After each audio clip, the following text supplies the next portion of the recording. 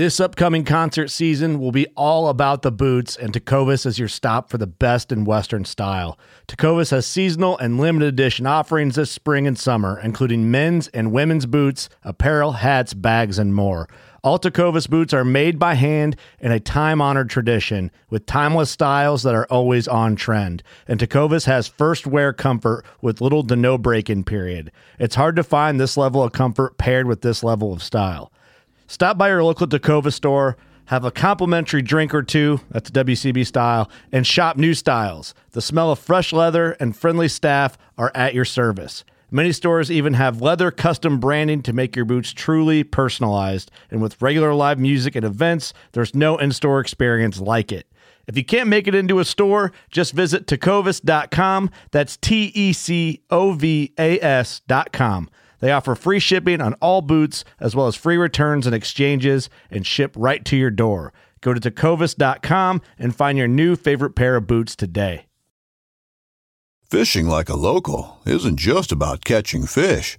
It's about connecting with the environment and the people who call it home. It's about hearing the stories and traditions that have been passed down for generations and sharing unforgettable moments with the people you meet along the way. Fishing like a local is having an experience that stays with you forever. And with Fishing Booker, you can experience it too, no matter where you are. Discover your next adventure on Fishing Booker.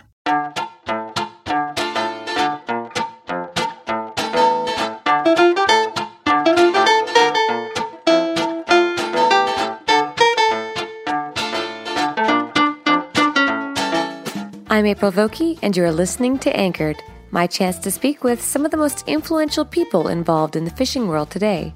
Join me as I travel to sit face-to-face with my guests in their own homes to learn more about their careers, opinions, history, relationships, and life both on and off the water. This episode of Anchored is dedicated to all the military men and women who have risked their lives for us over the years. Thank you for your service, your dedication, and your selflessness. Our lives are truly enriched because of the sacrifices you have made.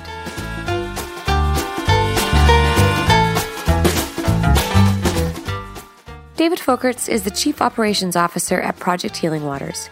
He first joined the Army in 1999 with the Nebraska Army National Guard, and in 2005 he was deployed to Iraq, where he suffered a devastating injury that changed his life.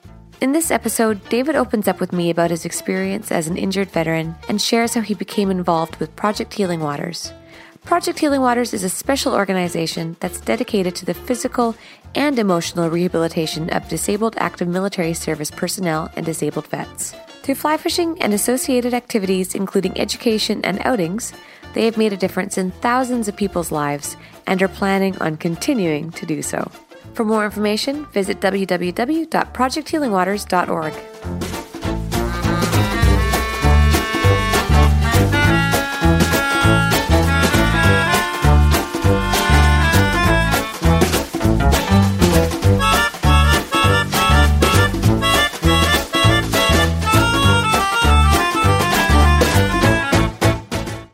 I'm originally from Nebraska. It's in the middle of the Midwest. I grew up on a small farm out there. Corn and soybeans is primarily what we raised. We also had some cows. We had a muddy creek that flowed through our pasture land. This is, once again, in the middle of the Midwest, so it was muddy water. We had bullheads and carp.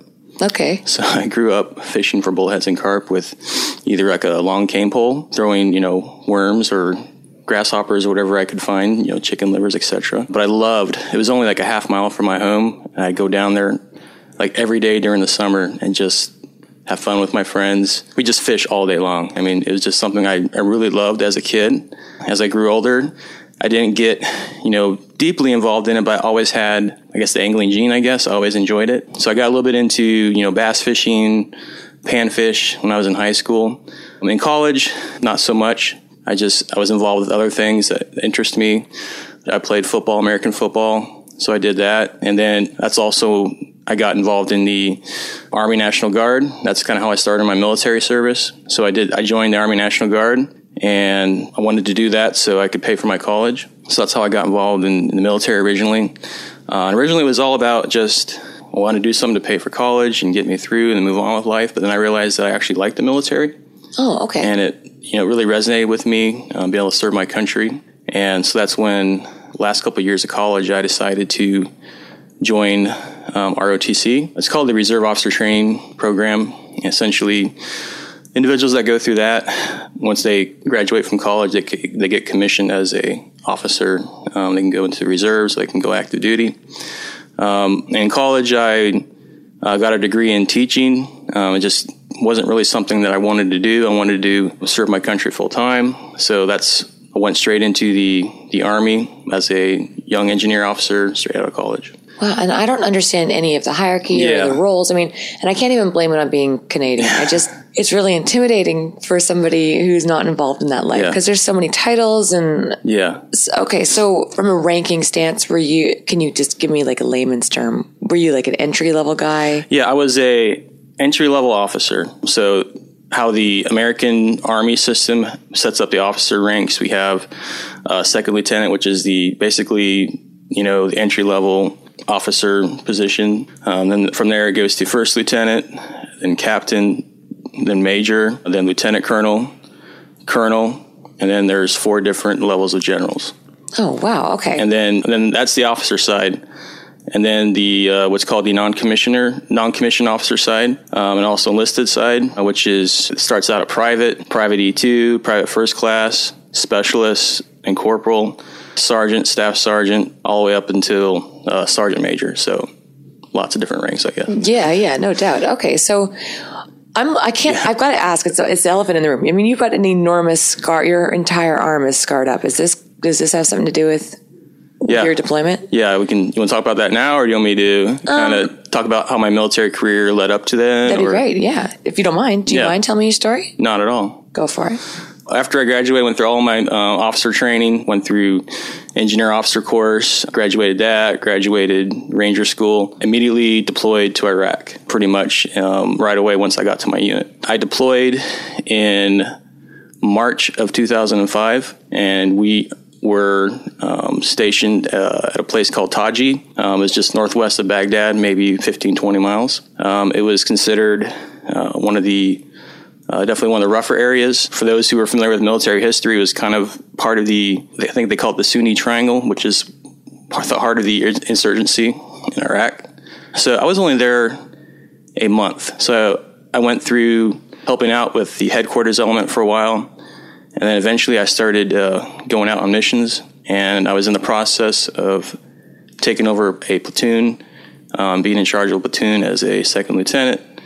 And one of the missions that we went out on, so a little bit of background that led to this mission. The day before, insurgents had shot down a helicopter. It wasn't an American helicopter, but it was a contractor's helicopter. As an engineer, our primary mission in Iraq is to secure and clear roads. So that way it provides avenue of travel for all of our friendly forces. So a big part of that mission is going out and finding IEDs and then asking explosive ordnance teams to come out and remove them, whether that's exploding them in place or removing them and taking them off the road. Don't need to get into all of the nitty-gritty details of what those things are, but primarily they're just cobbled together military munitions, whether it's artillery shells, mortar rounds, rockets, things like that. And people need to realize that Iraq was pretty much one big ammo dump. I mean, there was just ammo all over the place. And once the regime fell, I mean, it was a free-for-all, and just bad guys got everything. But so that particular day, we were clearing a route up to where that helicopter had crashed, so we could have friendly forces go in there and clean it up. And we were doing great. We were doing, at that time, dismounted route clearance, which means that we were literally on the road, walking down the road with mine detectors. And the only thing we had for protection were obviously our body armor, but then also we had a signal jammer system from one of our vehicles that was supposed to prevent remote detonation, but they were not perfect and they only worked to a certain range. And just at that point in time, Allied forces, which were American, and all of our allies had not really brought in a lot of the up-armored vehicles yet. And that's what our vulnerability was, and that's why the opposing forces were using IEDs to get after us. And it wasn't really until mid-2005 when we really started getting the armored vehicles in there. So yeah, we were very vulnerable. And me being a young lieutenant, one of my first missions, I was really out there leading the guys. I wanted to show them I was willing to put myself out there and lead from the front. So I volunteered to be the security forces that would go down the sides of the road or on the road to just look out for bad guys hiding, or there's, I won't get too technical, but there'd be all the IEDs were either signally, remotely detonated, or they'd have a direct line to like a piece of wire or something. So we'd look for things like that. And then the guys behind us would be sweeping the roads. So earlier in the day, we did find an IED, and we had EOD, explosive ordnance guys, come out. They got rid of it. And then it was getting towards the end of the day, and we decided, hey, let's keep clearing the road up here a little bit further before the next group comes out here and relieves us. We're kind of in a place where we were near the road, and we saw a car about 100 meters up, and we were like, that's kind of weird, because everybody knows that they can't drive through our area when we're working because, just because of the threat from vehicle IEDs, car bombs, essentially. So at that time, I raised my arm, and I was like, waving them back. And right at that moment, one of my guys, there was 4 of us up there, including me, one of my guys next to me pointed the road and said, hey, what's that? And we looked down briefly. It was like a piece of cardboard or something, or just something was covering a little piece of the road. And right as he was doing that, and right as I was raising my arm, it goes off. And it was basically a fade to black for me. I don't really remember it too well. It knocked me out. And the guys that saw it happen said it threw me 20 feet in the air and off the road. All 4 of us got blasted back, but 3 of us got shrapnel wounds. Myself was the worst wounded. I got shrapnel went through my right underneath my left armpit and lacerated my main artery and cut up some nerves pretty bad. Sorry, it's sometimes it's hard to talk about, but yeah, I was in a bad place. Once you hit a main artery that close to your heart, I mean, you can bleed out really fast. And I remember waking up and still dust in the air, and I was off the road. My head was not all there as far as like thinking and seeing clearly, because the bomb blast, I mean, it rocked me really good. And the best way to describe it was I felt like I just did a body flop from a 2-story building onto the ground. My whole body felt, I never felt so rocked, I guess, it's so jarred. First thing I checked was, all right, are my legs there? So I looked down, all right, my legs are there. And I remember standing up, and I was still kind of in shock. I wasn't feeling the pain quite yet. And I remember standing up, and my left arm was just kind of flopped over, and I was like, oh my God. And you just turned your arm over, and I just saw that. Yeah. Oh my God, your arm. That is insane. Yeah. And don't want to get too graphic, but I looked over and I saw a hole in my arm. And with every heartbeat I had, I was squirting blood out. Pretty bad. Because you can see right here that's where the exit wound was. Oh my God. I don't think I've ever seen anything like that in my entire life. Yeah. You have got how many stitches in total for this entire arm? Well, no idea. What they used were staples, actually. It looks like, are these it looks like railroad tracks, yeah. This scar here on my forearm is actually from a fasciotomy. What that is, essentially, they cut open your arm in a long line to relieve the swelling. It's huge. How many inches is that? That's probably a good, at least 12 inches, if not 13, 14. It goes all the way up over your, where the crease of your arm is. It goes to the other side of your forearm, and then that exit wound in by your armpit that's covered by your shirt. That is insane. And then I got peppered in a few other places. I got shrapnel that went through my cheek right here. In fact, I still got a piece of shrapnel that's lodged in my cheekbone. So whenever I go to the dentist and get x-rays, it shows up. So yeah, I was hit pretty bad. And I was, like I said, I was not all there because of the concussion from the blast. I was concussed. I had a mild traumatic brain injury, which they diagnosed me with later. So I tried to get my bearings and check on my guys. One of the other guys was hit pretty hard through the leg. He was bleeding bad, and I realized that, I can't do anything here. I'm bleeding out myself. So actually, I turned and I ran back to our main element. And by that time, all of our vehicles from the rear had came up, and they formed a perimeter, and because once something like that happens, you always, okay, what's next? Or is there another ambush? There's going to be small arms fire. What's going to happen? There's going to be RPGs. We didn't know. So I ran back to the vehicle where my platoon sergeant was. He's pretty much the second command for the platoon. And he was already in the process of calling in a medevac. It's kind of crazy, but they had some issues getting a hold of our headquarters element, I think, for a few minutes, because we just, once again, it's kind of military, we just changed over some of our communication signals, and they were able to get a hold of them finally. And I think they told me that originally they thought they were maybe going to have to medevac us by putting us in the vehicles and taking us back to our military base in Iraq. But luckily we were able to get a flight medevac to come in. So Black Hawk helicopters came in, took me and the two other guys that were wounded into Baghdad Hospital for the American forces set up. And thank God for modern military medicine, because they had pretty much everything that you need for an intensive trauma surgery and care.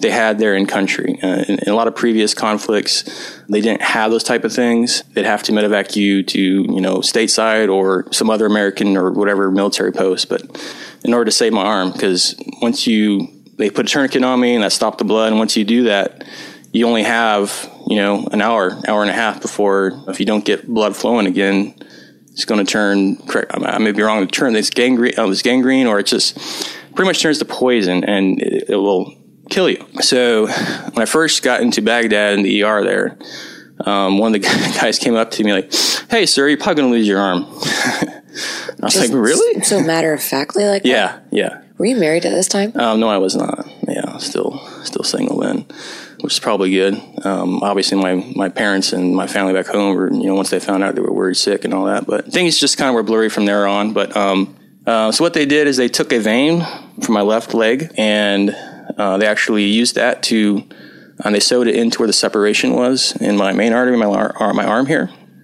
That allowed the blood to keep flowing, and it saved my arm. And believe it or not, they were using for pretty much an ancient medicine technique where they put leeches onto your hand, and that helped with the blood circulation, and it helped suck out the bad blood. So that's crazy. Yeah. Okay, I didn't. So you can look it up. But no, I believe everything you're saying. I'm just because I remember kind of coming to, and I remember seeing these black things on my hand. I was like, "What are those things? What is this?" But then I found out later, they use leeches to help out with saving limbs, because it helps the circulation and it helps suck out the bad blood. But from there, they medevaced me to Landstuhl, Germany, where I got stabilized and had further surgeries there just to stabilize me and clean me up, and because Iraq is an extremely dirty place, extremely dirty environment, extremely dusty and everything. And once you get open wounds, they got to keep you clean and keep you from infection. I was soon medevaced to stateside to Walter Reed in Washington, D.C., and that's where they did further stabilization surgeries on me. I was an inpatient for a little over 2 months. They did multiple surgeries on me. I mean, when all said and done, I probably had 20 plus surgeries, because at first, after my injury, my entire left hand was paralyzed, and it was paralyzed for over a year. And that was very difficult for me to deal with at the time, because doctors were even giving me scenarios of, it might be better if we just amputate it, because you're going to get more use out of a prosthetic than you're going to get use out of your hand. Because right now it's just a limp piece of flesh, and the chances of you getting any movement back are pretty nil. So during this time, I was going through some highs and lows. I mean, highs of, I survived. I'm alive. I get to live on. My family gets to be with me. I get to have a continued life. Depressed because I wasn't over there helping my guys. You kind of feel guilt. Even though I was wounded, I still felt like guilt over, I got out easy. I got back home. I'm being taken care of.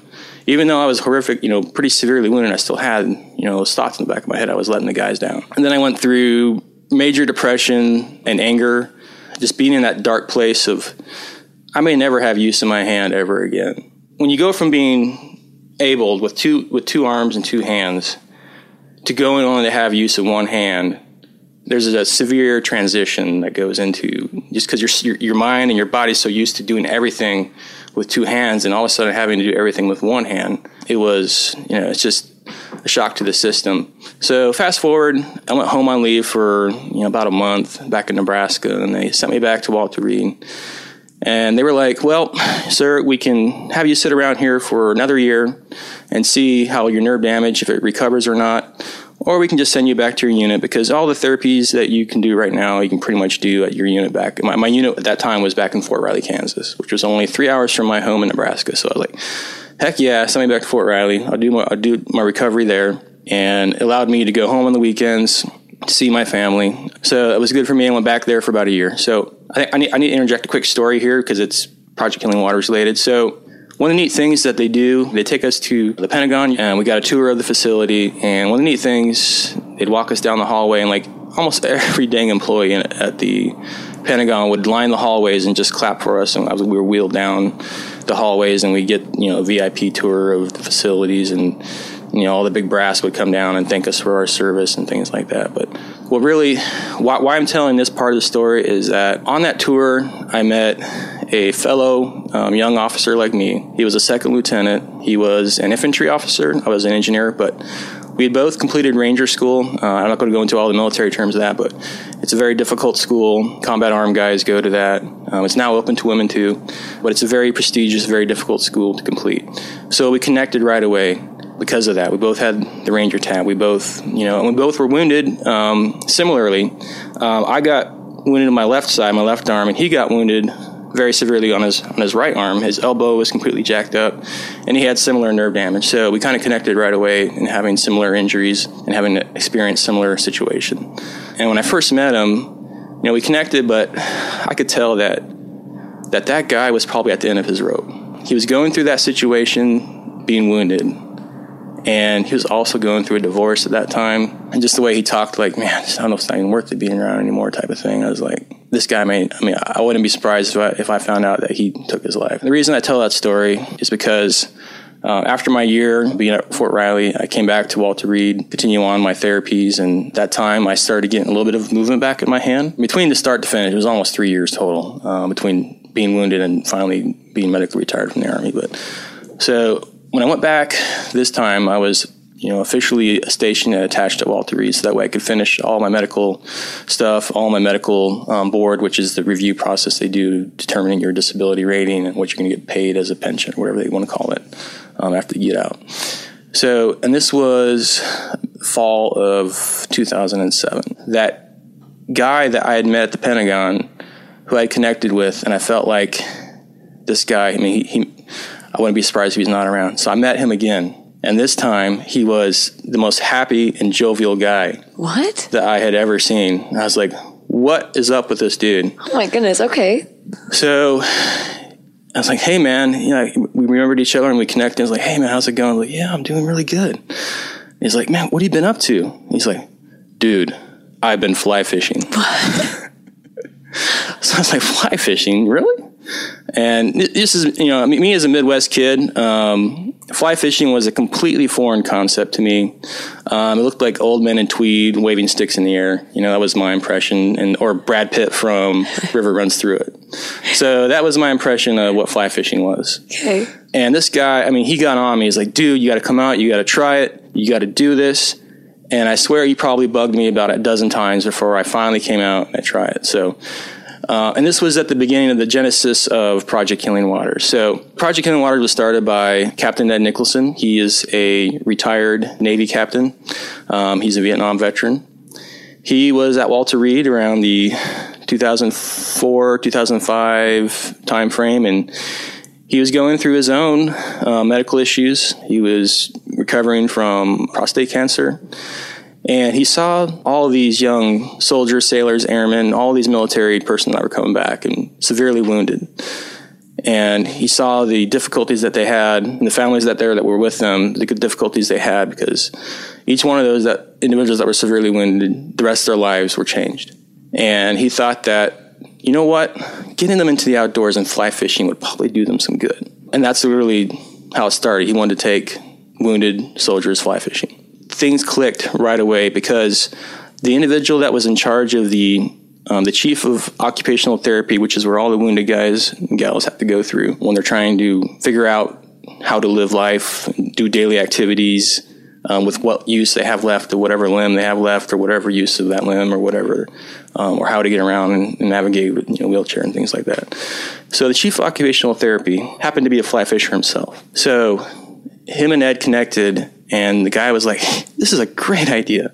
Let's do this. So that's literally how it started. He started showing up once a week doing fly fishing 101 classes. We had other volunteers that got involved right away. They were doing fly tying classes on a weekly basis. Almost immediately, the hospital staff there started getting amazing feedback that this is working. This is having an effect on these individuals. Because, I mean, some of the occupational therapy was literally like picking up a cylinder wood block and inserting it into a cylinder wood block hole, because that was considered, occupational therapy. So when they started doing fly tying, yeah, it's difficult, but overcoming and learning how to use what use you had left of your limbs and learning how to tie a fly, it was interesting. It was engaging. Learning how to cast, things like that, it was interesting, engaging. Getting them out of the hospital, taking them to, as they say, trout don't live in ugly places. DC is urban hell. It's so much traffic. It's crazy. I mean, Walter Reed's located in a very densely populated area. So it's not exactly the most conducive environment for healing, just because of the amount of people and the stress, and it's hard to get anywhere. And being able to get out of the hospital and go to trout water in Virginia, go to trout water in Maryland, and see clear, beautiful streams, trees, green, lushness, it had a profound healing and a profound way of getting them out of that funk, best way to describe it. Coming up, David walks me through the specifics of the Project Healing Waters program. If this program sounds like it might be a good fit for you or someone you know, please visit www.projecthealingwaters.org.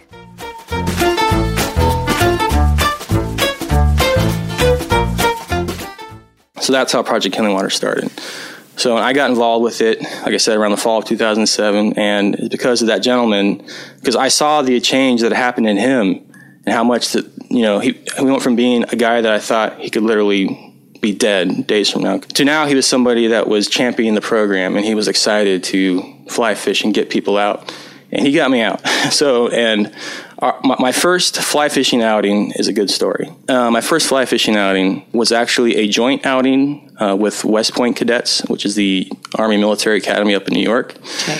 And of all places, we did a co-fishing outing on Long Island in a place called Connequot State Park. Okay. So we're driving up there, and all of a sudden we're driving through New York City. It's like, seriously, we were going trout fishing. It's like, we're driving through New York City. We're driving through these huge bridges and crazy traffic, and like, seriously, we're going trout fishing? Like, what kind of trout is this? So we get on Long Island, and we get up to Connequot State Park, and it's like this little oasis in the middle of Long Island. It's just absolutely beautiful park. So we went fishing there. I caught my first trout, and it was a brook trout. And I remember the moment catching it and then pulling it out of the water and just looking at it and seeing how beautiful that thing was and how cool it was to catch it. And all the different colors were so neat. And then being able to release it back into the water to go and continue to live and have somebody else catch it. It was just such a neat experience for me. Because I was that kid that grew up catching ugly bullheads and ugly carp, It's just, so that's what I was used to. So then catching that beautiful brook trout was just like, oh, this is awesome. This is so neat. And I was literally hooked. No pun intended. I was literally hooked. I started going on as many fishing outings as I could. Almost immediately, I started giving back, and I would help recruit, get other vets that were at Walter Reed interested in the program, help out with, whether it was setting up outings or classes and things like that. And not soon after, I got to experience one of the best things ever. They sent me to Montana. And when you say sent you to, I mean, was this paid for by them? So they truly did send you.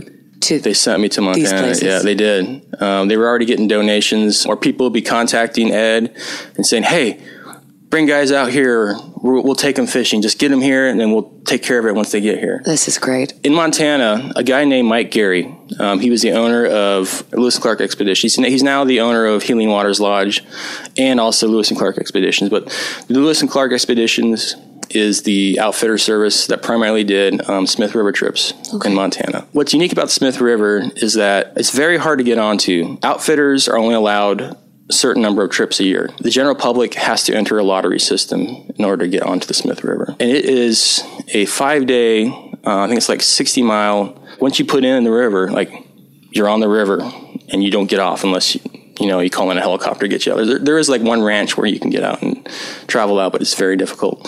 So it's a 5-day wilderness float trip. And this young Nebraska guy, was used to, I've been into Yellowstone National Park before. I've been out west. So I was familiar with it, but Smith River, it was gorgeous. Huge 100-some foot cliffs. So in that trip, there were around 6 or 8 other wounded or disabled service members and veterans that were on that trip with me. And the Lewis and Clark Expeditions and the guides said, a lot of them were volunteering their time. Mike Gary was reducing, he was donating that to us. This is a very expensive high-end trip. In fact, that they were doing that was phenomenal. Being able to float down that river every day and see the beauty of Montana and just experience that with other wounded, disabled vets. Because every night we get around a campfire at our campsite and we'd share our stories, what happened, what we were struggling with. And in many ways it was, of course it's never advertised. It was like, in many ways, like group therapy for us. And they did do like there was a film crew there and they did a documentary on us. So if anybody's interested, it's called, I think it's All the Way Home. It was done by Edward Nocturne. But anyway, so spending time on the water with them for those 5 days and being able to experience that trip and being immersed in nature like that and being put into such a serene and calm environment that was completely opposite of Iraq and what I had gone through. It just flipped a switch in my head. It really did. So I got away from thinking about all the negative things, all the things that I couldn't quite do as well. And it really made me realize that, you know what? You really don't have it that bad off. Even if you don't get your hand fully functional again, you're going to be all right. There's still awesome things that you can enjoy in life. You can come back to Montana and you can enjoy this type of stuff and you can, there's always something to look forward to. And it's just, that experience was so phenomenal in my recovery. And I'm a true believer that, I was, there's no doubt I was going, at the time I didn't fully recognize it, but I was definitely going through some post-traumatic stress, especially that first year after. Every night I lay awake reliving what happened, thinking, well, what if I'd done this? Or what if I maybe check this guy or search this guy? Maybe this wouldn't have happened. And you could kill yourself thinking, what could have I done differently? Or just certain conversations would, all of a sudden, I'd flash back to that moment of feeling that horror and dread of, what I'd gone through. Or I'd be uncomfortable walking into stores and places because immediately I'd be tactically thinking, like, okay, who could possibly be a threat here? And if something happens, what's the quickest exit out of here? Or if I have to deal with somebody, what is the strategy to deal with them? Just stupid stuff. Or I'd wake up in the middle of the night and I would go and search the entire house and make sure that every door was locked and every window was locked. Things like that. Because once you go through a traumatic experience like that, your physiological and psychological response is to be hypervigilant and to just do everything you can never to allow something like that to happen. There's all kinds of other things, but that's essentially what I went through. And just being immersed into a environment of beauty and environment of nature that was opposite of that was calm and serene, and nobody else was around there for miles.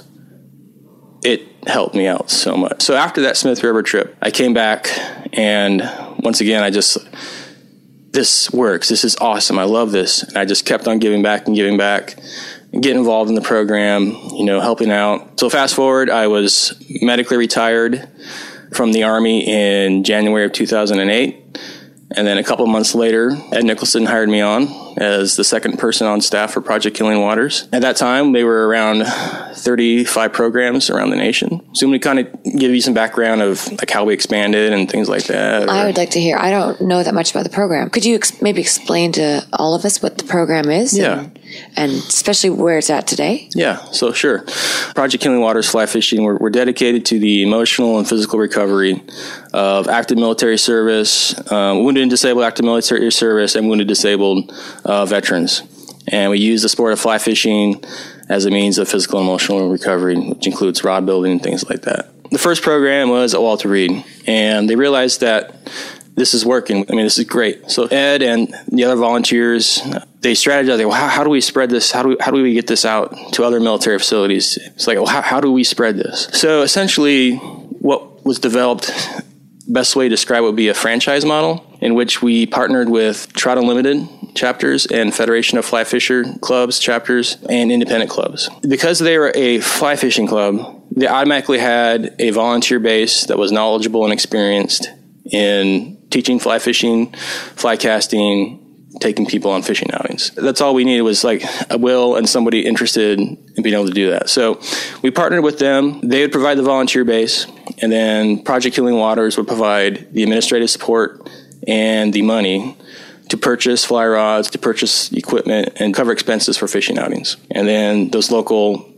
Trout Unlimited and Federation of Fly Fishing independent clubs and their volunteers were our volunteer base. And because of that, we were able to expand quickly. So like the first VA hospital we got into was in Maine, and it just exploded. We got on ESPN, we got a lot of national news stories, and we just started exploding as an organization as far as our growth. So then fast forward to today, we have over 200 programs around the nation. And once again, what we call a program is that partnership between Project Healing Waters nonprofit and those local fishing clubs.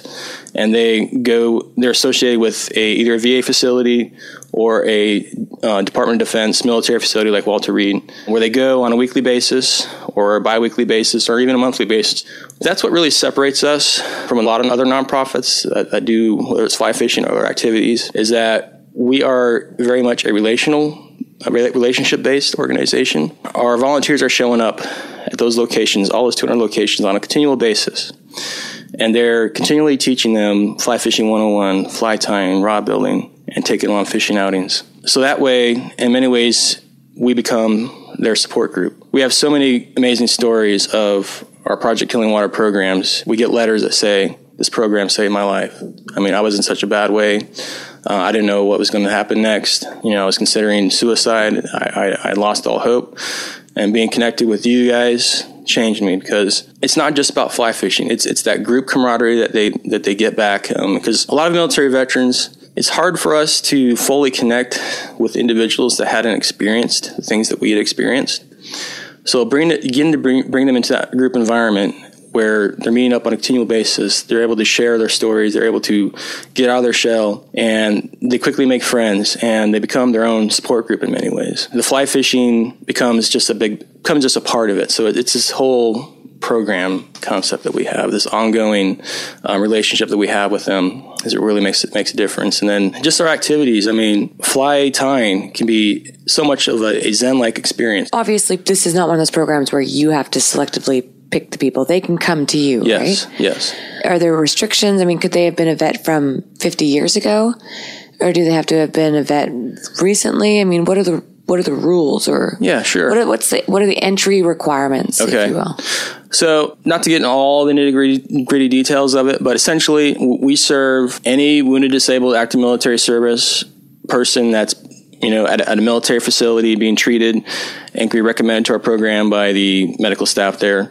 Once they're veterans, all we care is that they're a disabled veteran. And how we ensure that is most of our participants are referred to our program by medical staff at the VA facilities. But if they cold call us, say, hey, I'm interested, I'm a disabled vet, I want to participate in your program, all we ask for is for them to provide a VA letter of eligibility that says, hey, I'm a disabled veteran, or they just give us, show us their VA card. And we work with all disabled veterans. We're not just the term post 9/11, when people throw out that term, that's all military service members who served after the September 11th terrorist attack in New York. Pre-9/11 vets are referred to all the vets who served before that. Well, we don't discriminate between post 9/11 and pre-9/11. We work with all disabled vets. So, in fact, you'd be amazed at how many of the Vietnam vets, this many years removed, are still struggling with PTSD, struggling with Agent Orange. But there's so many of the older vets that are still hurting, and don't want to get into the politics of it, but many of them had no programs when they came back from the war in Vietnam. Many of them were scorned, spit upon. Unfortunately, at that time, people that were anti-war, anti-whatever, they confused that also their hatred towards government or decisions that our government was doing, and mixed that in with disdain and dislike for also our veterans at that time. So many of them never had the opportunity that I had immediately to get involved in something positive. In many ways, I appreciate what that generation went through, because it really paved the way for my generation of young, wounded, disabled service members, in that America and many Americans said, never again. We're not going to treat our service members, we can all disagree politically, but the fact is that many Americans now, we all agree that taking care of our service members is important, because we all sign up for service, and we all say, wherever you send me, we'll go. And then we come back, and unfortunately, we've been received well by the American public, and we've really had not as much struggles as some of the previous generations have had. We serve a lot of Vietnam veterans, Korean veterans, and there's even a few all the way back to World War II that we work with, believe it or not. I mean, there's so many stories of they were shut in for 20, 30 years, barely left their house because of what they'd gone through, and severe post-traumatic stress. And somebody pulls them out and says, you need to come to Project Healing Waters, give this a try. And they come, and then it's like the first time they come out of their shell in like 30 plus years. That is so amazing. And they get active, and we have some of our most active, and best way to describe it would be almost ambassador participants were some of those individuals. This is so cool. Yeah. So how does if somebody was listening to this right now and they were a disabled vet, what would their next step be if they wanted to contact with us? Yeah. So best thing they can do first would be go to our website, projecthealingwaters.org. They can reach out. We have all of our programs listed throughout the nation. They're all listed on their website, so you can figure out which Project Healing Waters program is closest to you, and they'll get you plugged in and connected and get you attending our classes. And that's a very important thing, is that we're not a take a vet fishing. What I mean by that is that you're not going to call us up and say, hey, take me fishing. We want you to show up. We want you to learn how to fly fish first before we take you on an outing. I mean, there are a few times where getting you to outings is really the only way possible to get you to experience, Project Healing Waters. We'll do that. But the main objective is to have you show up and learn to fly fish first. Because if you learn to fly fish first, when you go to that fishing outing, you're not going to be as frustrated. You're going to have the basics of casting down. You're going to have the basics of, fishing technique down. And I think that is, some people say, well, why do you do fly fishing? Because isn't that like extra difficult? Like, why don't you just take them regular fishing? Okay, so fly fishing, yes, it can be more difficult. But once you overcome that, the gratification you get from the feeling of being able to do that and accomplish that is, for me, it's one of the greatest feelings I ever got. Because, I had really difficulty at first because my left hand was mostly paralyzed at that time. I had to learn how to figure out and do techniques. We want them to come out and learn to fly fish first before we take them on outings. And the meetings that we have and the continual instruction is really the core of what we do. And then the fly fishing outings are really kind of the icing on the cake. So all that's done at the local program. And then we also do, we have a national program level initiatives. We have probably 25 different trips that we'll set up to destinations all across the nation. We've even had some overseas trips that have been donated to us. So places like Alaska, to Colorado, to Montana. So, like I said, we're over 200 programs across the nation. As of last year, we served over 7,400 disabled service members and vets. Oh my goodness, seriously? Yes, and we have over 3,500 volunteers. We have a pretty big footprint, and we're serving a lot of people, and we only have 6 full-time staff. And we have a couple contractors, but everybody else are volunteers. I'm so happy I was able to get you on the show because I've obviously heard about you guys for a long time. Yeah. Or since the beginning. I remember when this was all starting to take place initially. Yeah. And because there's guys in Canada who are doing this as well. Yep. So I can talk a little bit about that. Project Healing Waters Canada. We kind of there's some Canadians that, hey, we want to do this with our vets. So we're like, okay, cool. Like, here's kind of the blueprint. You can take the name Project Healing Waters, but you're your own entity. So we're really associates by name only, but they're completely their own nonprofit. Same thing for Australia. There was a Project Healing Waters Australia group, and we're hoping to get a group in New Zealand started. Is there anything else you wanted to add? Yeah, so recently we've had incredible national exposure. A couple weeks ago, we were on NBC Nightly News. That's fantastic. And we were featured in a little segment for them, so definitely look that up. Yeah, so just a lot of exciting stuff going on. We're still growing, and I mean the need, unfortunately, is not going to end.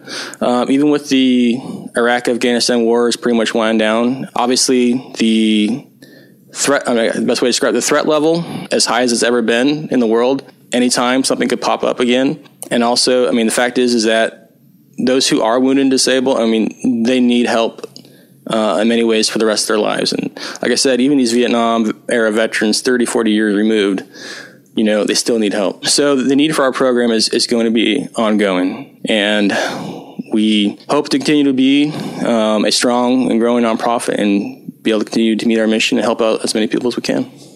Well, you are great for this organization. Thank you so much for taking the time to explain all this to me. Well, thank you for inviting me on, and it's been a pleasure. And honestly, it was a little bit intimidating because, there's been so many individuals that you've had on this podcast that very much are legends of fly fishing. I'm just one small guy in the world of fly fishing, and, trying to do something good. So I feel honored that you even considered me coming on here, and I appreciate it. So, do you know what the irony in all this is? Is some of those big names, they're great for sure, but look at the contribution you guys have done. Yeah. So there's no need to feel small. You should feel damn proud of yourself, man. And that concludes this episode of Anchored. Please be sure to take a moment to leave a review about Anchored on iTunes. It truly makes my day when I read them. Thank you so much for listening.